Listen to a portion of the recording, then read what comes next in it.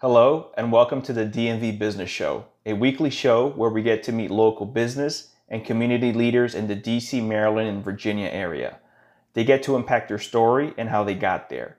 You can expect to hear advice and learn about their journey and how they went from point A to point B.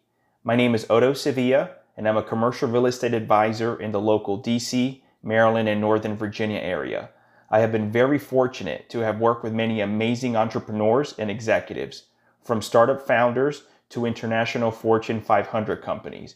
And one of the things I love about what I do is I get to form these great relationships with some interesting people. I get to know them and I learn about how it all started. And I love hearing a good business story. When I'm not working in commercial real estate, I just also happen to be the host of this show. So please enjoy and welcome to the DMV Business Show.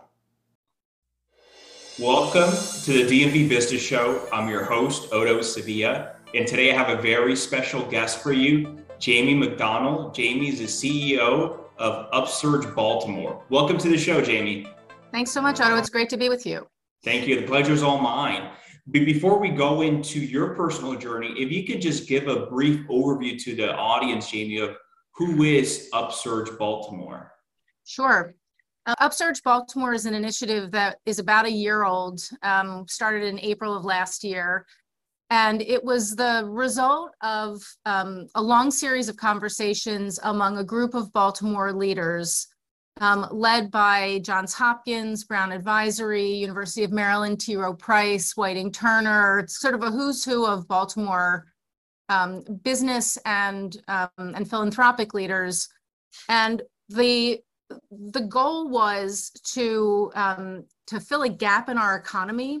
You know, Baltimore has strong Main Street businesses and organizations that work to support Main Street businesses, and we have still a lot of large companies that call Baltimore home, and those sort of like large company support engines to work with those.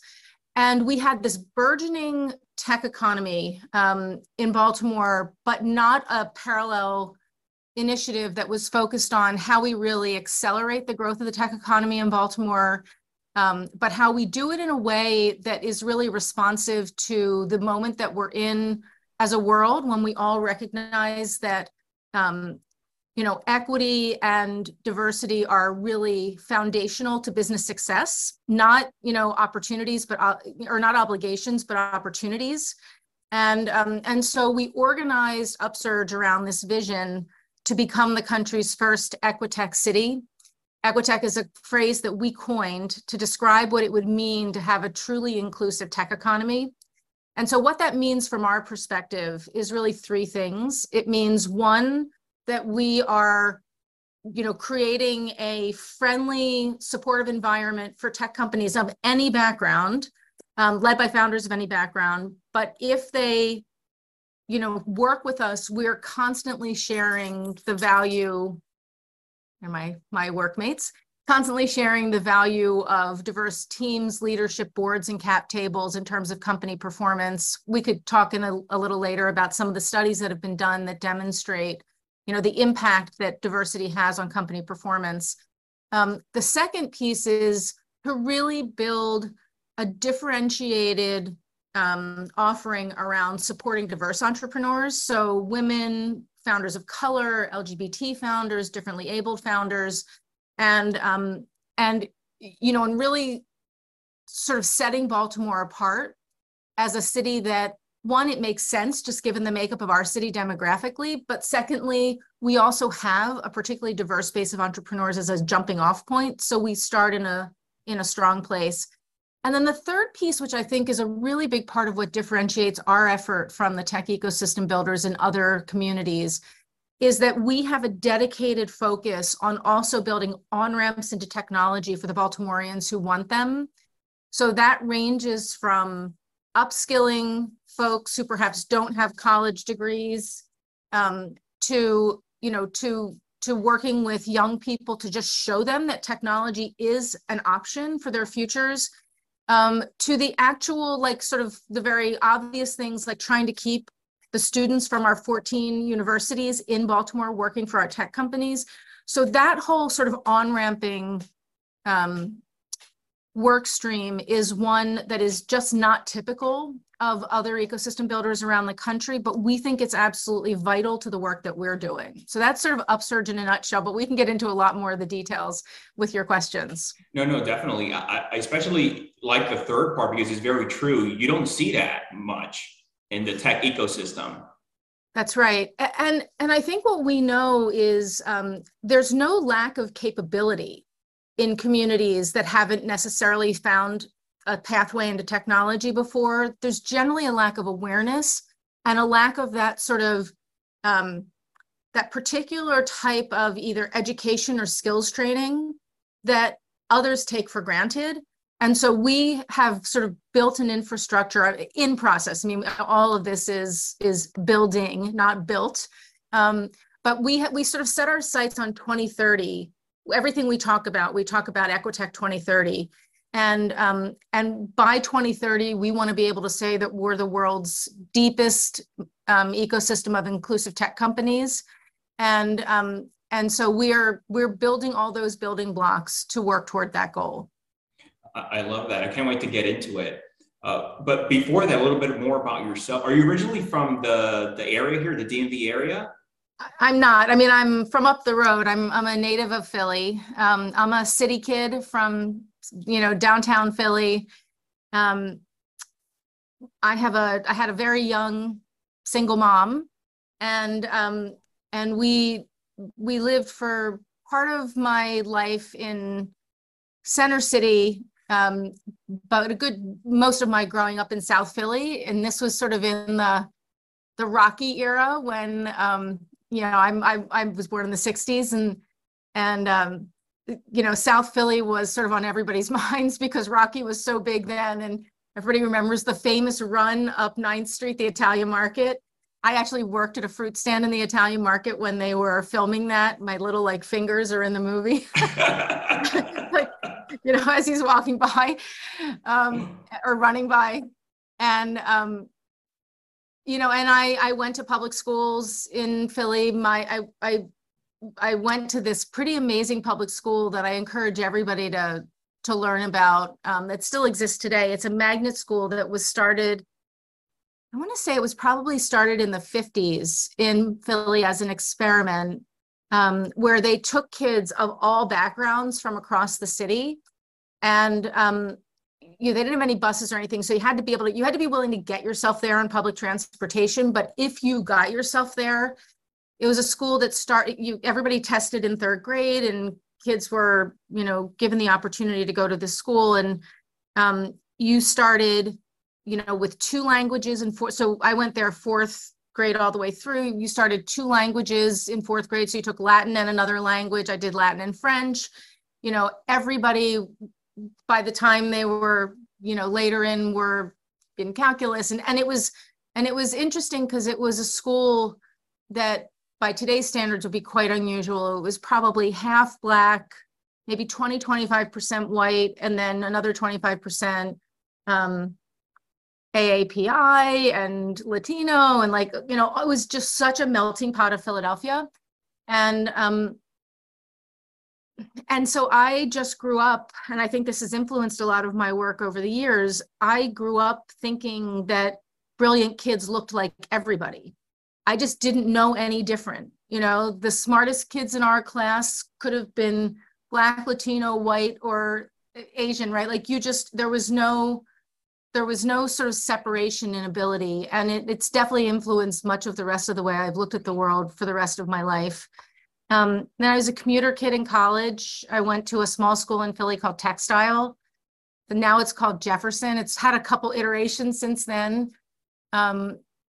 But I took economics my 2nd year in college, and had a professor that really inspired me. And I was top of my class in this school. So, I'm not taking anything away from, you have, no matter what you do, you have to work hard, right, to get these kind of opportunities. And I ended up, through a relationship that he had, getting to go to Cornell for graduate school on a teaching assistantship, which I wouldn't have been able to afford otherwise.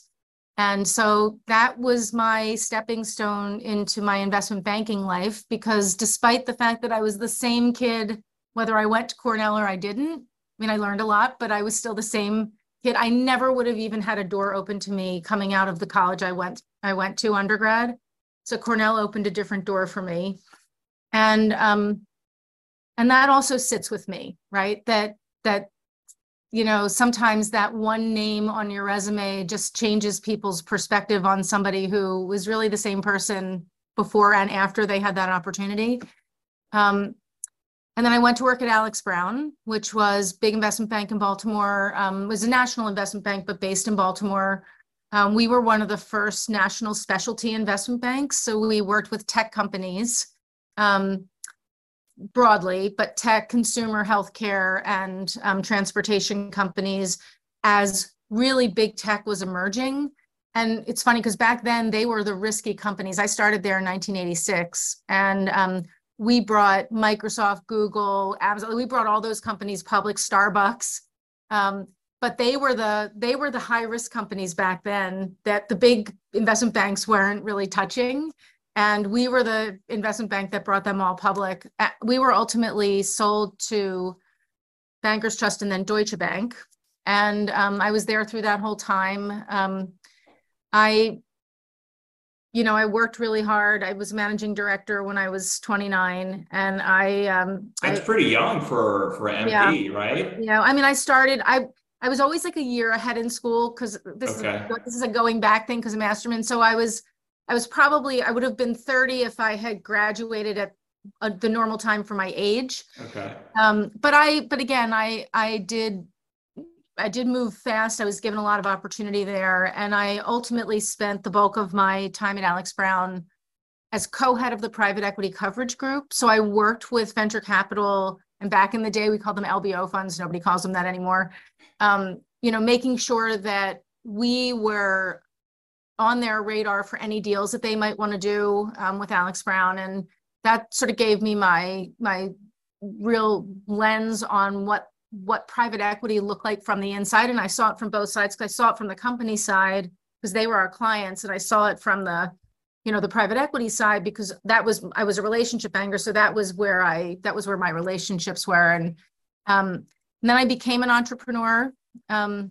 Started and sold a couple of companies. And my second company, I actually sold to a DC-based company called Network for Good. It was a software company focused on online giving and civic engagement. And then I advised startups and social movements for the next 7 years until, the group of us started really talking about this need in Baltimore to really ramp up our tech economy. And here I am. That's great. Jamie, when you mentioned LBO, it just brought back memories. Did you ever work with Mike Milken? I didn't work with Mike Milken, but I did work with the other famous LBO funds of the day with KKR and those kind of firms. Okay. Milken was a bit before we were really, that was like one notch earlier than our group's formation. We were in the heyday of those like big mega industrial LBO deals and the roll-up craze. I don't know if you would remember any of this. You're probably too young, but anyway, there were a few different, kind of LBO waves back in the 90s and the early 2000s. And it was a crazy time. And then ultimately, obviously, the shine came off LBO funds like significantly. And that's why they all stopped calling themselves that. And private equity became the term. But also hedge funds, a lot of them now are more blended entities. They're not really straight funds anymore. So it's continued to evolve. But it was an interesting time to be in that world. So it was around, I guess, KKR, Kravitz. I don't know if it was before Boesky, Ivan Boesky, or Icon. And yeah, I mean, yeah, they were all. So there was a difference between like the raiders, like the corporate raiders, like the Boeskys and those folks, and the actual funds, and particularly because again, Alex. Brown was working with growth companies. Okay. So a lot of the LBO funds that we work with, if we were talking to KKR, it wasn't necessarily because we were going to work with one of their companies. We were often working with companies that their companies might want to acquire, because they tended to work with these big sort of mega industrial companies. That was who they were invested in. So we were hitting all different points of the continuum. With the smaller private equity firms, we were working with their investment companies, right? The things that they were invested in. And we were helping them go public or sell themselves or acquire other companies. With the big LBO funds, we were typically selling a company to them. I understand. If I can take you back for a moment, you mentioned earlier you grew up with a single mother, right? Mm-hmm. In South Philly. How was that experience? You've accomplished so much, and I don't know if you have any siblings or anything, but how was it? How was the household back there? If you can take us back to South Philly. Yeah, I mean, look, I had a very smart mother who, she got married when she was 18 to the wrong person. You know what I mean? Like, mm-hmm. It's a story we all know. And, and I have two sisters. She had all three of us by the time she was 23. And, so three girls. Yep. Okay. And, and my mother was as smart, it's sort of the same thing I was saying about myself. Like, my mother is as smart as anybody who ever went to a great college or whatever. She just didn't have that pathway of opportunity. That wasn't her parents' priority for her to go to college. It's a different era. And I think as a result, for a chunk of my early growing up, she was the receptionist at the Y downtown. And I'm sure for her, that was probably a very like routine and frustrating and not particularly challenging job, but she moved up there. She became like the membership director, and we got to go every day after school. And, part of another thing that's been a big influence in my life that started really at the Y is I've always participated in sports. I still do today, pretty actively. And, so I did gymnastics my whole growing up. My first company that I ever started, my first little startup, I started when I was 9.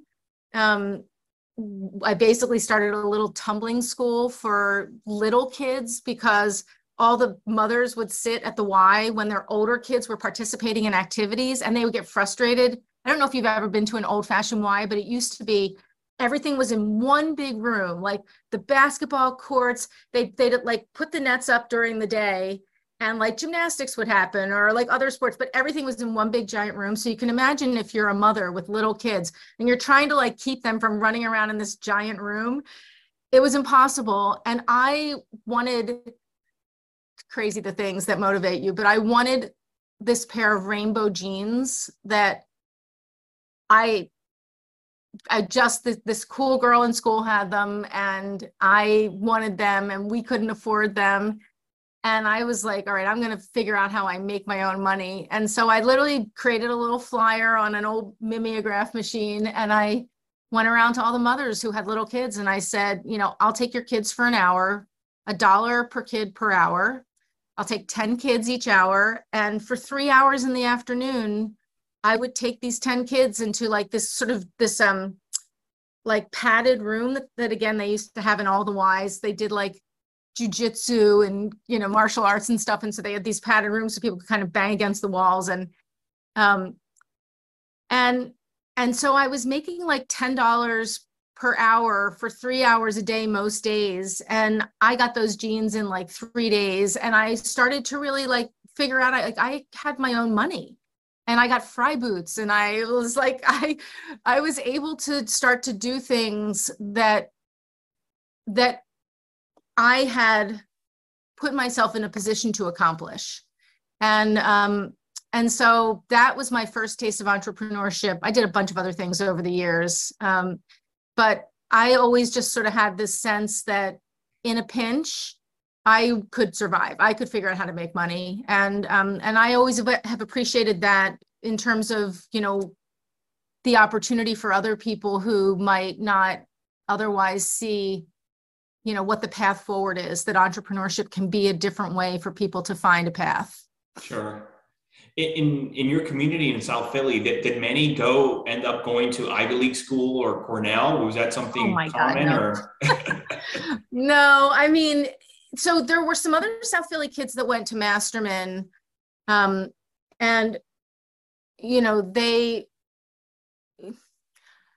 I think that, I think they probably went to just a ring. I think we all had the kids, we got a great education. There was certainly the occasional kid every, year or two that went straight into a really great school, but a lot of us went to like the Philadelphia schools, right? Sure. So we went, Philly has so many colleges. It's like Baltimore. Philly probably has the same number, 13 or 14 colleges. And I think most kids, the issues back in the 80s, it's just hard to project forward. But, back in the 80s, a lot of kids made their choices, not just on the cost of the school, but the cost of getting to the school, right?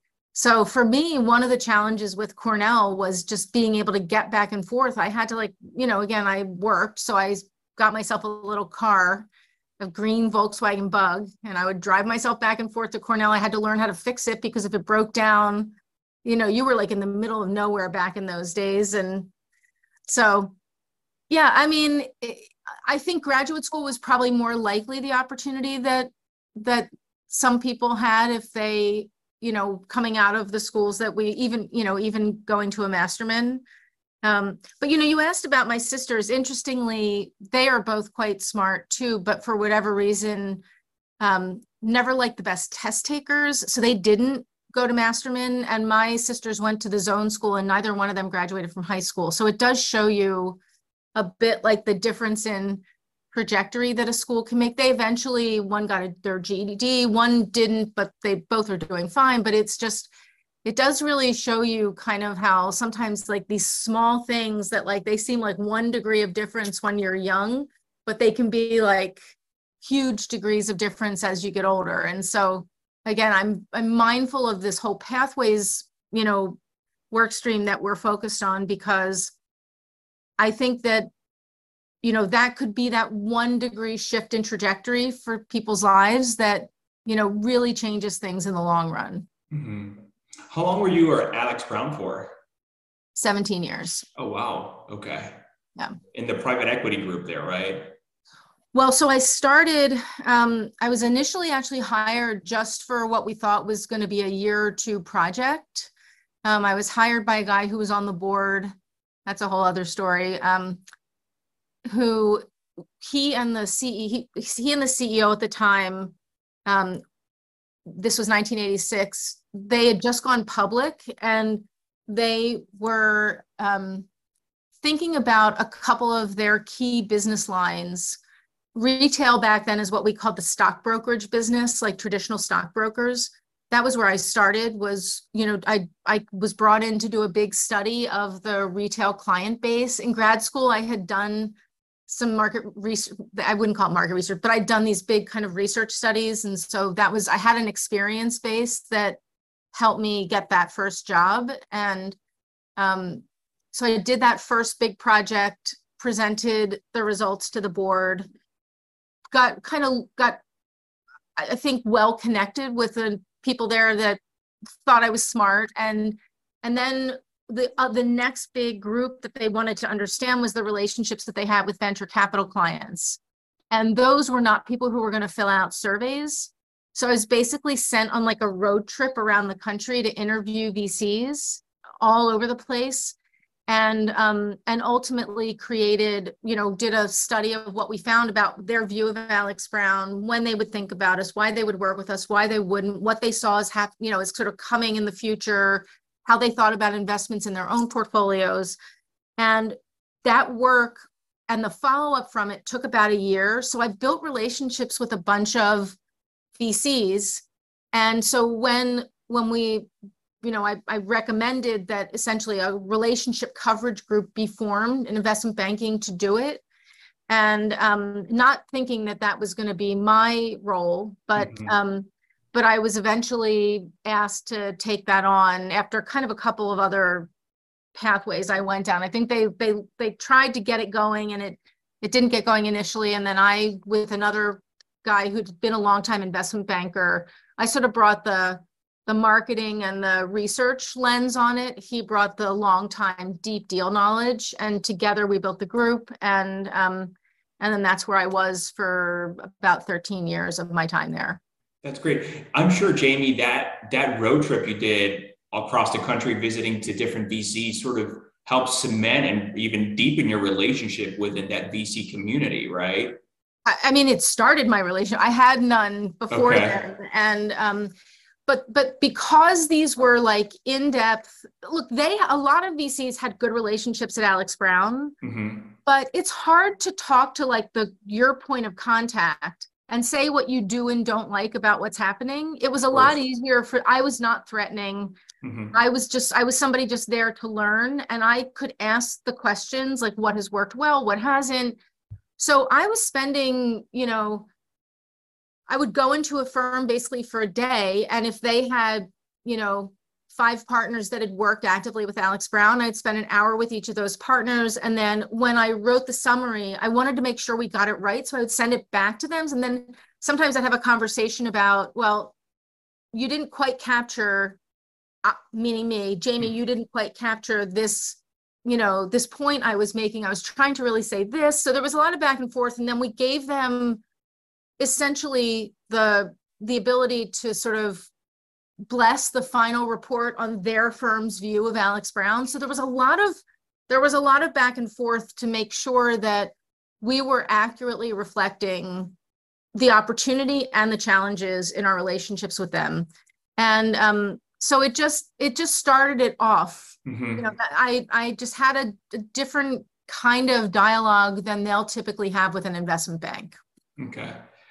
After 17 years, what made you decide to leave? Well, truthfully, what made me decide to leave was 2 things. So my husband, who wasn't at Alex Brown when I started, but we met, he actually moved to Alex Brown when I'd been there maybe 5 years. So we were both working there. After the Deutsche Bank acquisition, most of the investment banking work was starting to migrate to New York and London.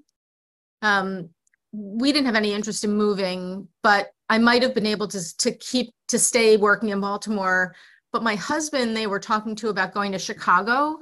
We're just like, we're married, right? Like, even if I stay, he can't go to Chicago and I go to New York or London, and we don't want to have, like, we want to stay in Baltimore. Our kids were, I have 3 kids. Our kids were, in, my younger ones were in, middle school at that point. My daughter was, was little, but like, it just wasn't the time for us. Plus, Deutsche Bank had bought a mutual fund company called Scudder, and they were offering a very generous buyout to managing directors. And so they ultimately made that available to everyone across the firm, every MD that was interested. I shouldn't say that I know it was everyone. They certainly made it available to all the Baltimore-based Alex Brown MDs if they were interested in taking a buyout and not moving to one of these other places. So for me, it was a great time to go, got a great check going out the door. And 17 years is a long time.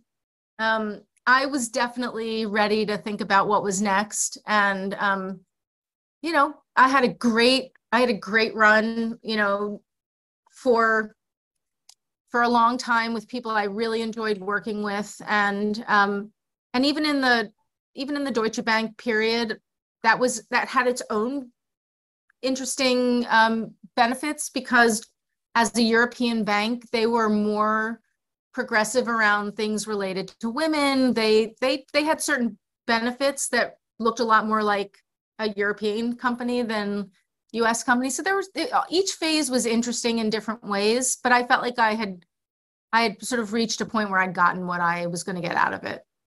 When you reached that point, did you have any idea what would be the next chapter? I didn't. I think I probably always knew that it was going to be entrepreneurship in some form, but I don't think I knew that I don't think I knew whether I was going to go work for an entrepreneurial company, whether I wanted to start something on my own. Like, I really didn't know. And honestly, after that long in one place, I think that I also felt like I needed a little bit of time, that I had been essentially hurtling forward since I was a kid, because I never had the ability financially. I mean, until well into my Alex Brown years, I never had the ability financially to take a real break and think.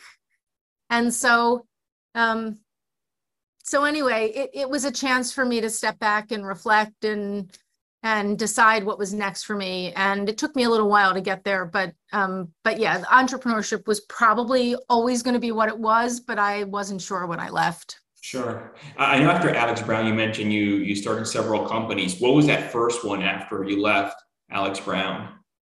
Yeah, so my first one was actually a gym. I told you I've always been really into sports, and I didn't start this company thinking I would actually work in it. I was thinking I was doing it as an investment.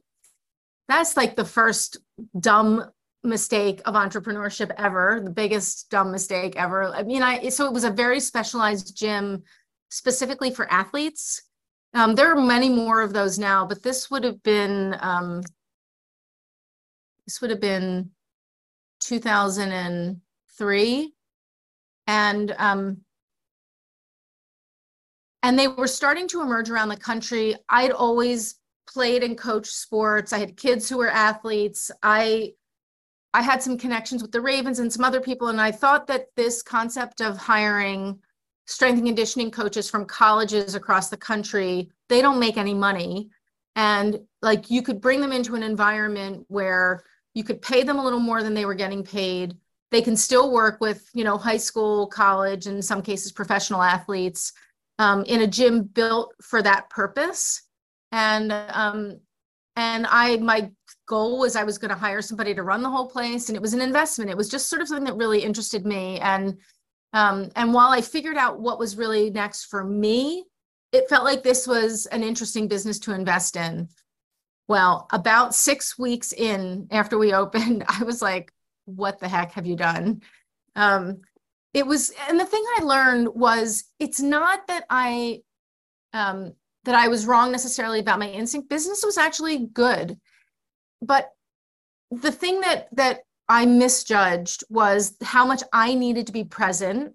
Like there's just no replacement for an entrepreneur's passion and energy in a business.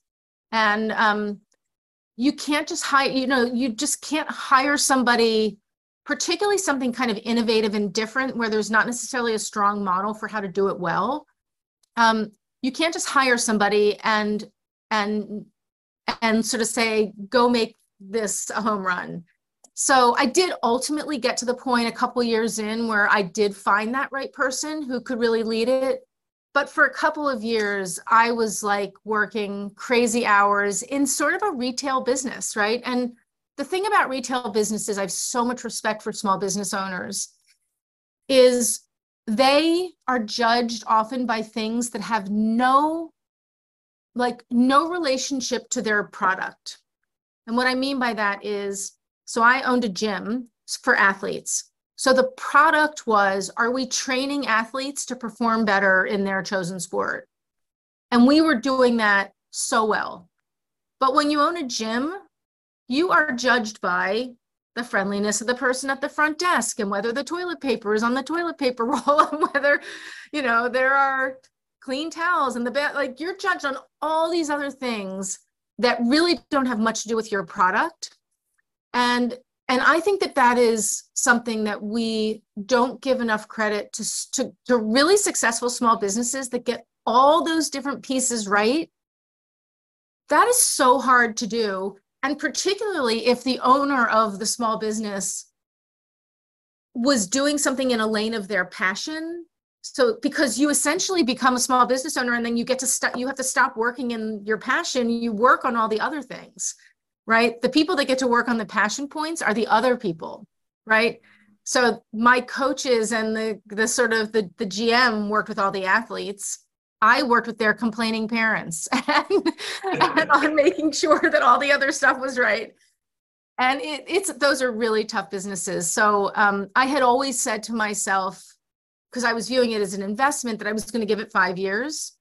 And I got so lucky because we sold in July of 2008 and the world went to hell in August of 2008.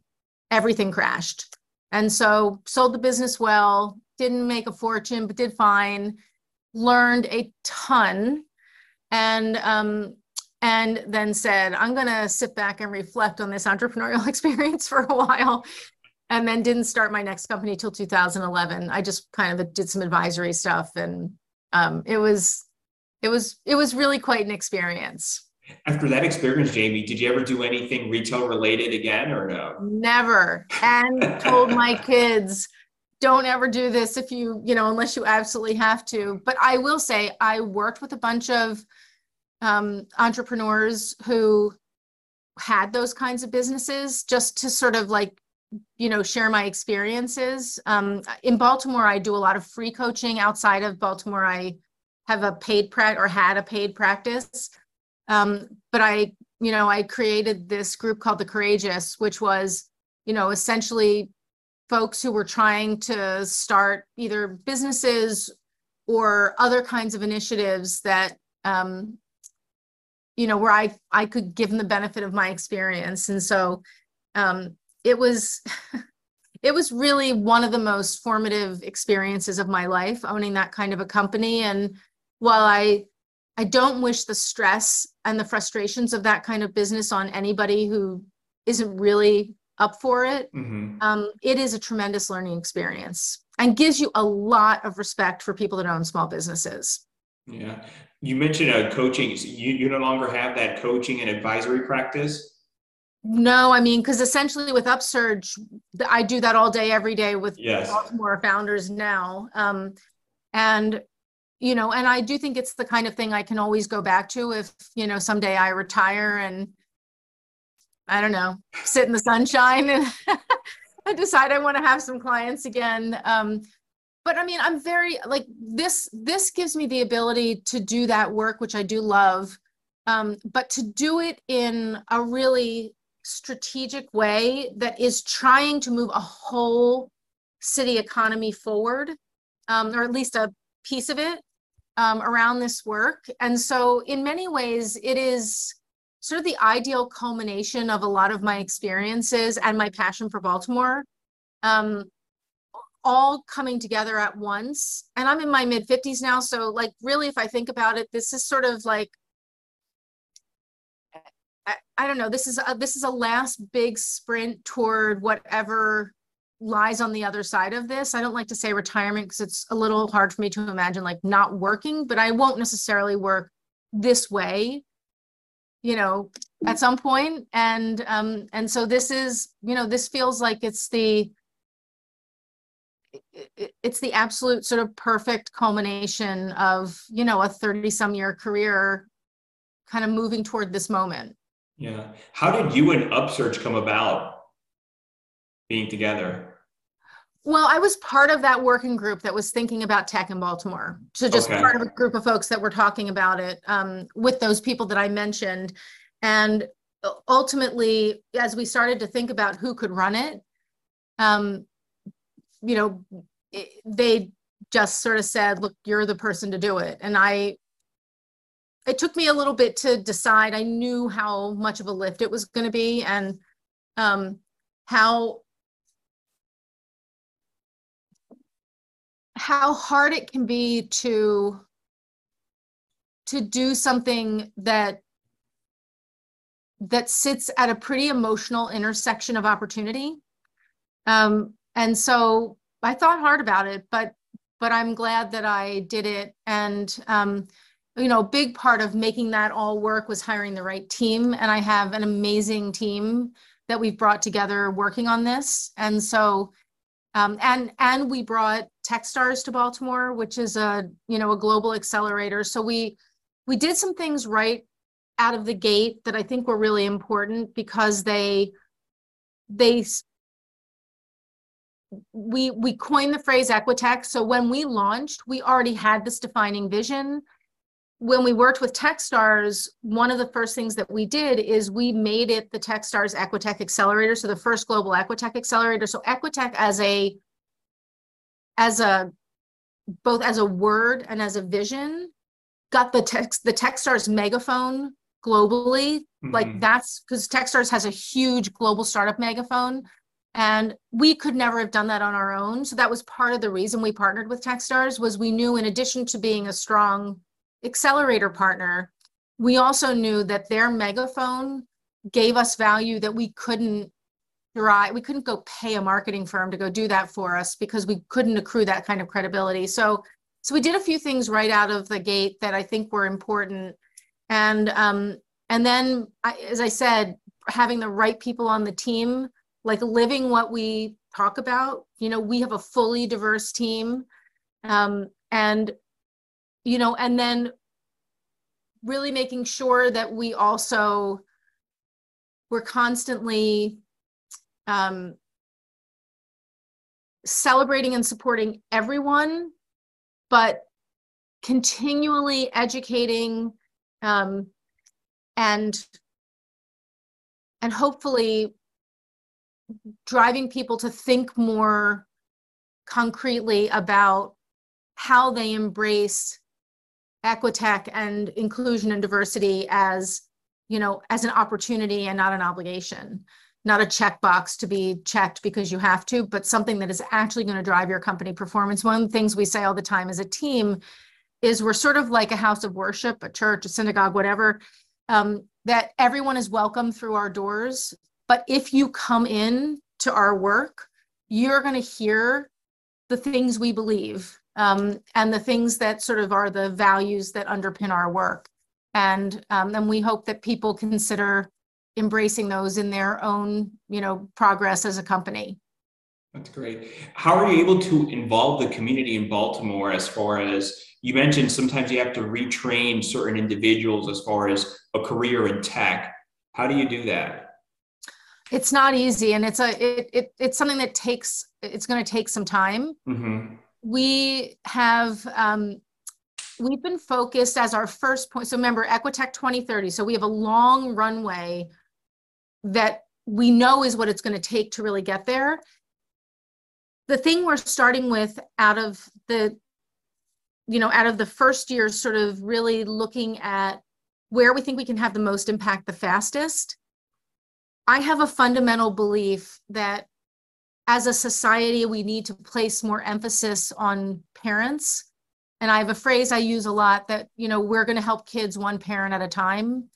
So everything that we're starting with is aimed at adults who are looking for a different kind of opportunity, because I believe that the quickest way to change our most challenged communities is to empower and strengthen the adults in those communities, because the ripple effect of an adult whose life trajectory shifts ripples to their neighbors, to their children, whereas the ripple effect of a child who gets a better educational opportunity doesn't really ripple up, right? So we're really focused on adults as our first path of opportunity. And we're looking at a series of partnerships with big companies that have certification programs. I don't want to name names because we don't know which ones will solidify, but we've got 4 major tech companies that we're talking with right now, where they have the kinds of certifications that can move people into family advancing jobs. And, and the distinction there is family sustaining is $25,000, $35,000, $40,000 maybe in a city like Baltimore. Family advancing is when you move beyond that $40,000 threshold, and these kind of certified tech jobs are one really concrete path to do that. So that's a first focus for us, is how we build 3 or 4 key partnerships with these kind of, global tech companies who do upskilling work, and then work with community-based organizations who have a pool of people who are looking for these kinds of opportunities and bring that all together. So that's the first focus. Over time, we have a whole series of other pieces of that pathways work that we want to pursue. But that's our first, really concrete goal. That's great. And who's training these people? Is it the same tech company or? Yeah, so each program is slightly different, but most of them actually put trainers on the ground in cities across the country where they have partnerships. Oh, that's great. Okay. Yeah. And right now you're in the process of selecting which one, right? I don't want to make it sound like we have all the control, but we're in the process of building partnerships. Sure. Okay. With tech companies. We want them to believe in Baltimore. We want them to meet our counterpart local organizations that can provide the talent. Mm-hmm. And we want them to trust us that we'll be, effective cheerleaders, on the ground supporters of their work. I see. What would you say drives and motivates you?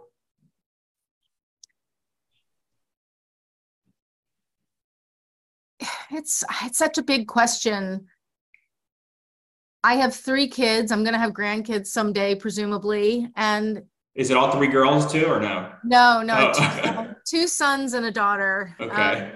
Sons who are in their one's 31, one's 29, and then I have a daughter who's 23. I look ahead at their world or their children's world, and I know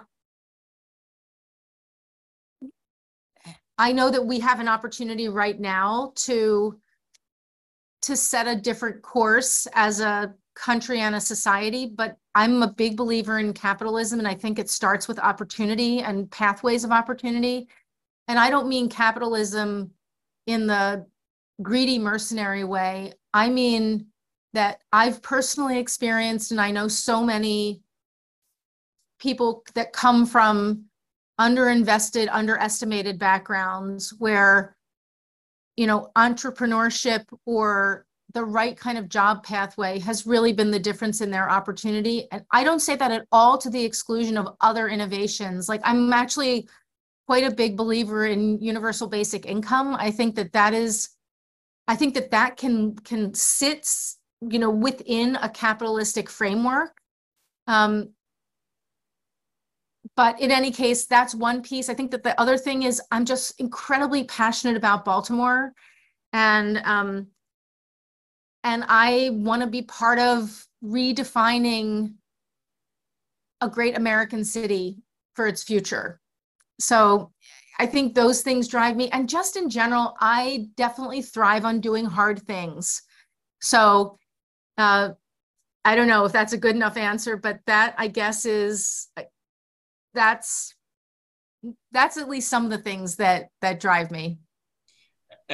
I love this passion for Baltimore. It reminds me, I think my first trip to Philly, I forgot how old I was, but I was there and I was like, this reminds me a lot of Baltimore. Yeah. There definitely are a lot of parallels between the cities. I mean, Philly is way bigger, and in tech, Philly really started building on they have a huge pharmaceutical industry in Philadelphia, and that was definitely kind of an anchor growth engine in tech in Philly, but lots of other things have sort of grown out of that. I think the differences between Baltimore and Philly are, Baltimore has this really interesting mixed legacy. It literally sits on the Mason-Dixon line. It was one of the first cities that welcomed, if you've ever read the history of Baltimore, that welcomed, free, formerly enslaved people into like the economy of Baltimore. And in particular, Fells Point, which is a really beautiful old historic area of Baltimore, was kind of the waterfront and like shipbuilding and sort of sea merchants part of Baltimore. And that became a place that was, incredibly welcoming of formerly enslaved people. But it also has, we've done some of the amazing sort of, like Enoch Pratt Free Library was the first fully open free library in the country to people of all races. But we also were the place where redlining was developed, right? So we've just got this very fraught history. And I think that if there is a place for Equitech to become a reality, we are the place where that should happen. Jamie, you're so much immersed in the business, tech, entrepreneurial world. If any individual would come to you and said, Jamie, my dream is to have whatever type of company, what are a few pointers, suggestions, advice you would give that person? Yeah, starting a company is not to be taken lightly, is what I would tell them. That, they should recognize that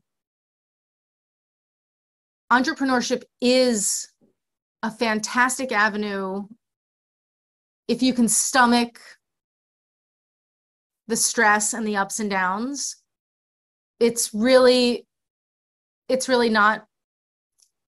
just not easy, even if you have the greatest idea in the world and for whatever reason you get lucky and things go well. You're responsible for the livelihood of your employees. You'll have customers, you'll have to raise money, or maybe you won't. Some businesses don't have to, but most do, which makes you beholden to other people that get to have opinions about things, right and wrong, about what you're building.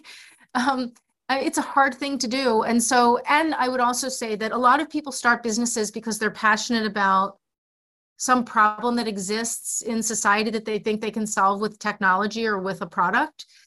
Often the founder doesn't work on the thing that they're passionate about.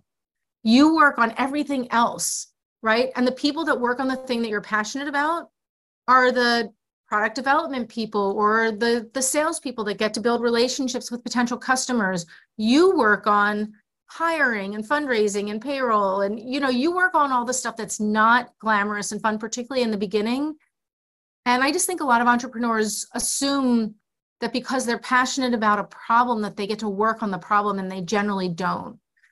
And I think that the other thing that I would say about being an entrepreneur, we're having this conversation a lot right now in Baltimore. We check in with our founders a lot, wherever they are in their journey. And we were talking to one of our more accomplished founders, a founder that's approaching their Series C, business is good. And he sent us a note back this week, which we're going to share in our newsletter next week, that basically said, with everything that has happened in the last 3 years, with the pandemic, with, all of the racial upheaval in our country, with, in Baltimore, there's a lot of particular things in Baltimore that people are dealing with. He said, I don't know a single founder that loves their job right now. He said, doesn't matter what stage their company is in. It doesn't matter if they're fundraising or not fundraising. It's just been such a challenging period that every founder is unhappy. And I think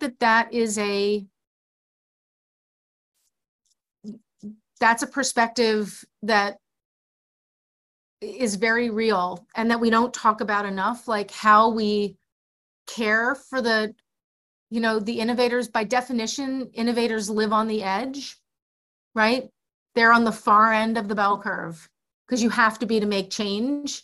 And that can be a really lonely, stressful place to be. So that's advice I'd give a founder. Think hard about all that. It's not an easy road. It's not. And sometimes, somebody said to me once that what's that saying about a boat, that the happiest day when you own a boat is like the day you buy it and the day you sell it, right? I think entrepreneurship is actually a little bit like that too. It's like the day you start, maybe there's a few big wins, but probably the next happiest day is the day you sell it, or the day you decide to walk away, which some percentage of entrepreneurs have to do. So go ahead. No, it's just, it's not for the faint of heart. Yeah, it's not for everyone. So would you then recommend entrepreneurship to not anyone, because it's not for anyone, but let's say your children, for example? Well, my children are each really different. And for one of them I would, and for two of them I wouldn't. Okay. Or I should say it differently. It's not that I would recommend it. For one of them, I wouldn't necessarily discourage him. For the other two, I probably would. Okay. I understand. Are there any specific traits or habits you feel you have, Jamie, that have helped you, whether on the business side of things or personally? Yeah, I think that one of my, I'm a big believer that most people's biggest strength is also their biggest weakness. So my strength and my weakness is I'm a narrow swinging pendulum, right?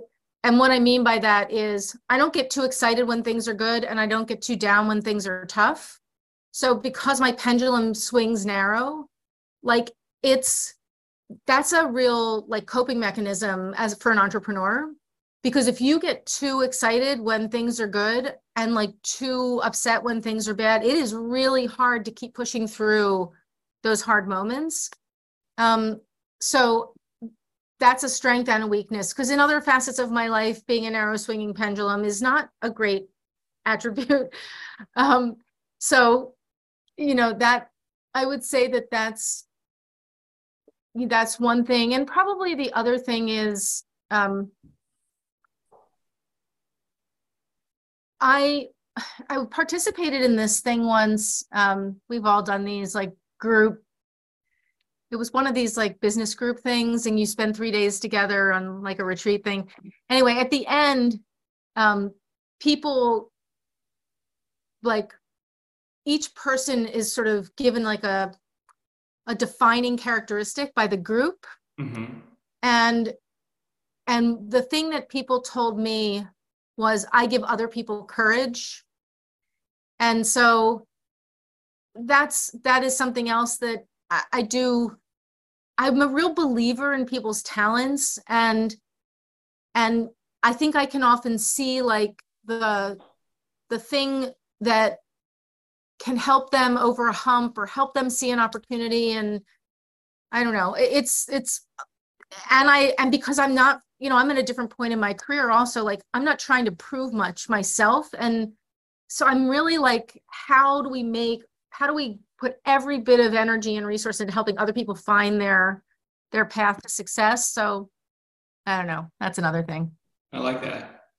What's your biggest challenge with your role at UpSurge today?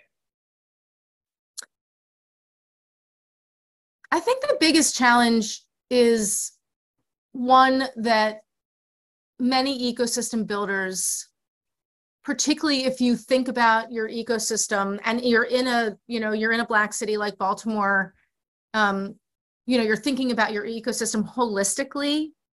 I think that it's a difficult line to walk off in between recognizing that it's vitally important to have a tech economy. And if you have a tech economy in 21st century America, by definition, it's going to be largely white men right now, right? That doesn't mean that has to be what we're, and we want to celebrate those innovators, right? Like we're not taking anything away from the creativity, the sort of the support they need, and how much we want to celebrate the impact that they can have on changing the world and employing people and, being those bright lights that show that you can build a great company in Baltimore. At the same time, we also know that, and I have children that fall in this category should they ever become entrepreneurs, that the access to networks, to money, to experience, to just that innate entitlement that this is a possible path puts people on a different path than folks who haven't had those same experiences. And so how we walk that line between saying, look, because even when I talk to Black founders, they're like, look, I don't want to go to any city where I don't know tech can thrive. So you got to show me that a tech economy exists, period, right? It's why you see entrepreneurs from all different backgrounds, migrating very much to traditional tech hubs because they too want to be in places where they know tech can thrive. So it's a real juggling act to both support, grow, nurture, and align around the tech companies that have momentum, but also to recognize that in many instances, they have momentum because they've had a stepping stone sequence of opportunities that have put them in a place where they can build a thriving company. And how do we build those steps of opportunity for a lot of other people to recognize that they too can build here? So it's an important tension, but one that we're tackling every day. Yeah. You've had such a rich business career and background. What do you know now, Jamie, that you wish you would have known at the start of your career?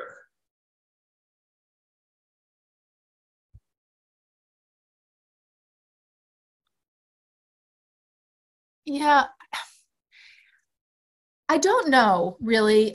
I think if you think about the eras I've worked through, I mean, going into investment banking in the mid 80s, when not my first boss, who was awesome and somebody that like really changed the trajectory of my life, but my second boss was a guy that in my first meeting with him told me that I wore my skirts too long.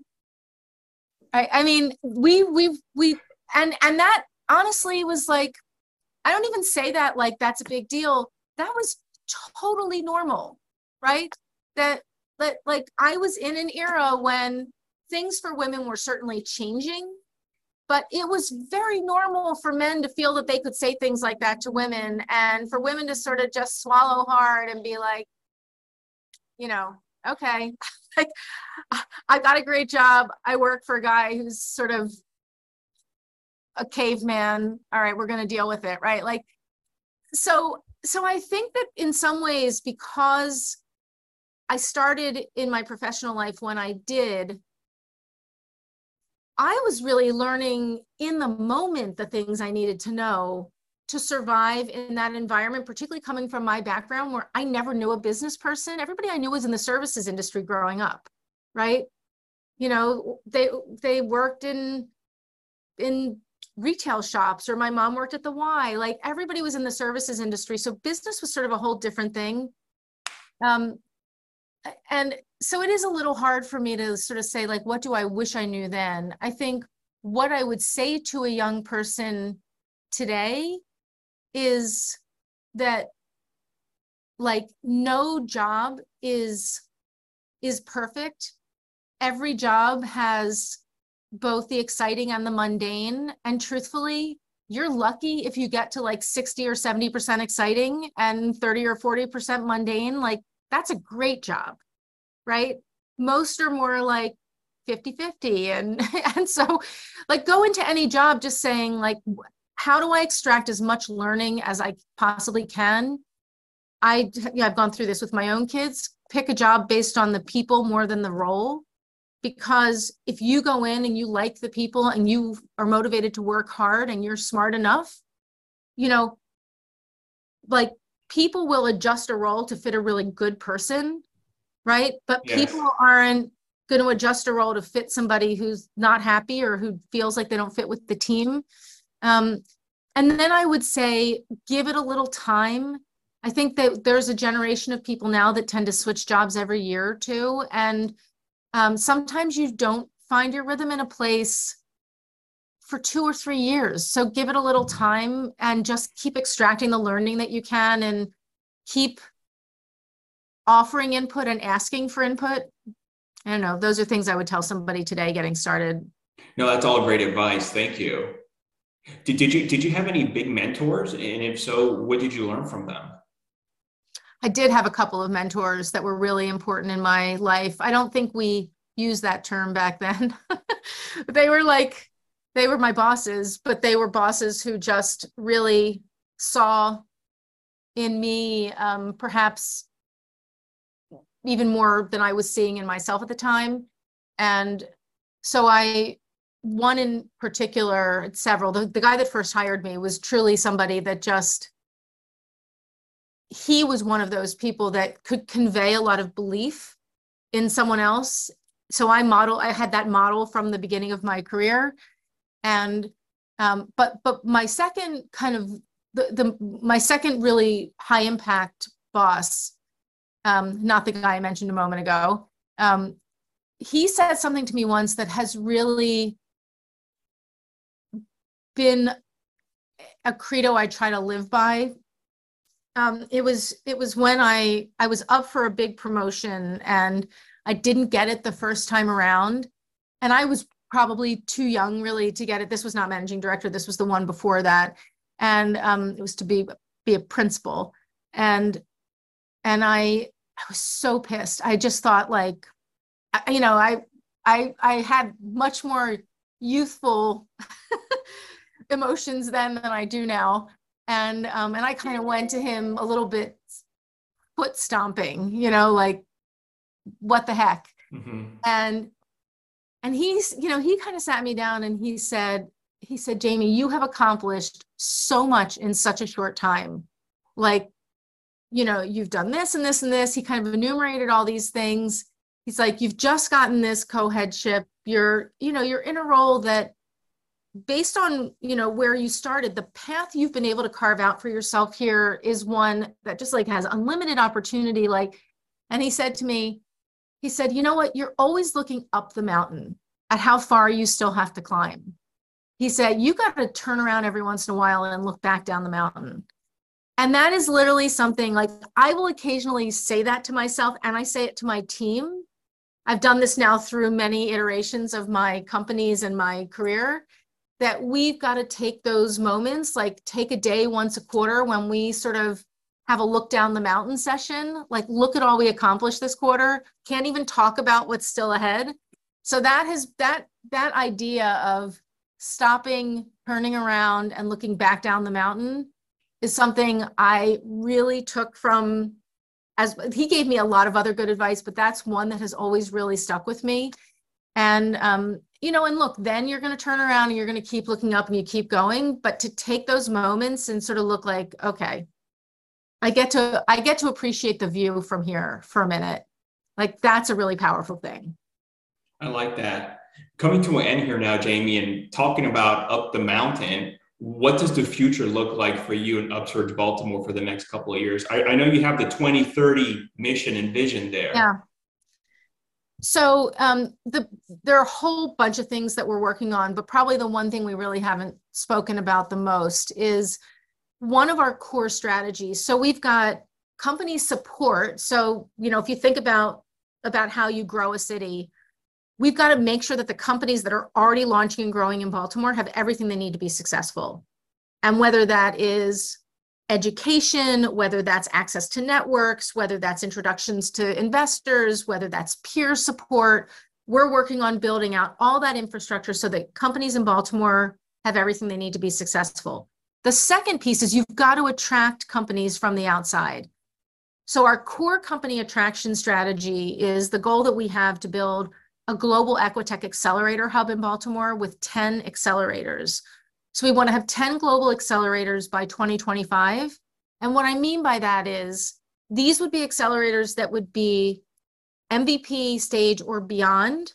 We've got lots of other incubators and accelerators that exist in Baltimore today that are concept and idea stage, super early stage accelerators. We were missing that like next stage accelerator. So the Techstars Equitech Accelerator is one of those. Then we built a partnership with Stanley Black & Decker, and they moved an accelerator from Hartford to Baltimore. So that's two of these kind of global accelerators. Now we're working on, I've got 5 active conversations. We want to have 10 of these by 2025. I'd like to have 2 or 3 more signed this year. And the reason that these accelerators are important is because you can't just go around the country and say, come move your company to Baltimore. It's awesome, right? What we need to do is we need to give people the experience of being in the tech community in Baltimore for a period of time and weaving them in, introducing them to the people who make a difference in the tech community here, showing them the real estate in Baltimore and how well you can live inexpensively in Baltimore, meeting the other brilliant people that live in our city. So we had that as a thesis, and we've tested it with the first 2 Techstars Equitech and Stanley Techstars classes. And in those first 2 classes, there were 21 companies initially. 2 were from Baltimore. So we sort of take them off the table. Of the 19 that weren't from Baltimore, 9 have either moved here or they're international companies that are making Baltimore a US home. So if you think about that, 9 of 19 get to experience the ecosystem and decide that this is a great place to stay and grow. So we won't always be at 50%. That's not even our goal. Our goal is 25 to 30. But if we can build these 10 accelerators, have, 150 to 200 companies accelerating here every single year, and we're keeping a chunk of those companies, that plus the organic growth of the companies that are growing in Baltimore will create this 2030 most inclusive tech ecosystem in the world. That's how we do it. So that's one big piece that we haven't talked about. And, and it's our core company attraction strategy. So we're working really hard at that. I love that. Almost 50%. That's great. We don't expect that to be. Okay. I think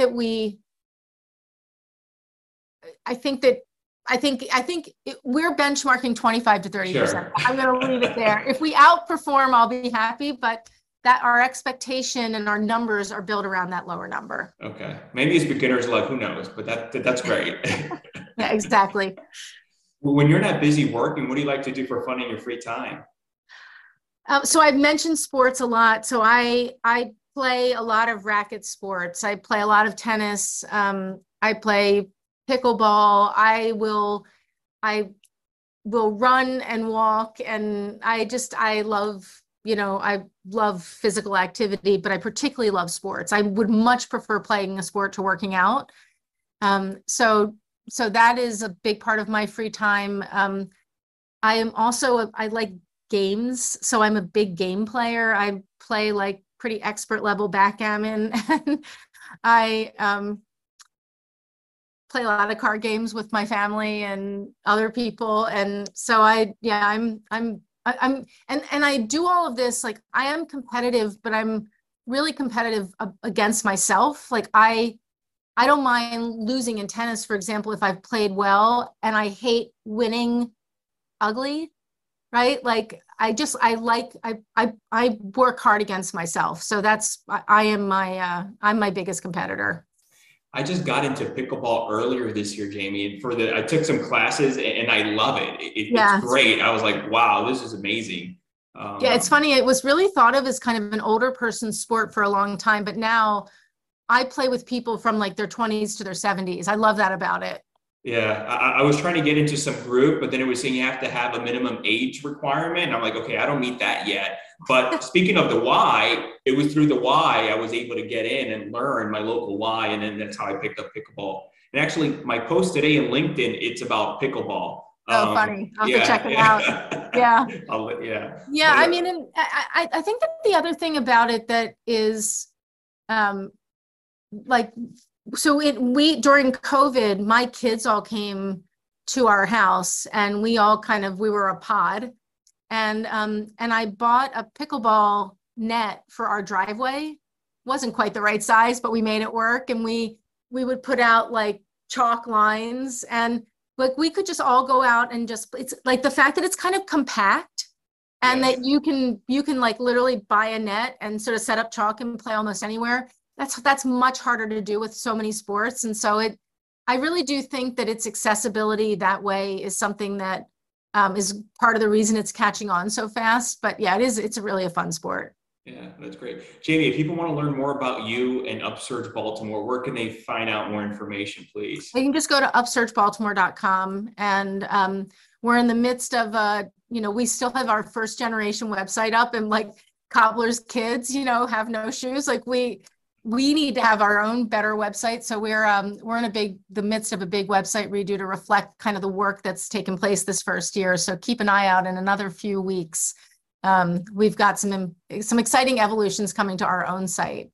But UpSurgeBaltimore.com gives a good picture of our work. Great. Jamie, thank you so much for coming on the show today. It's my pleasure. Great to meet you. And let's keep building the DMV into the tech powerhouse we know it can be. I agree. We need to be up there. Well, we're up there, but we want to keep climbing. We want to be right up there with the top ecosystems in the world. So thanks so much for your help. Of course. Thank you. Take care. Talk soon. Bye. Bye-bye.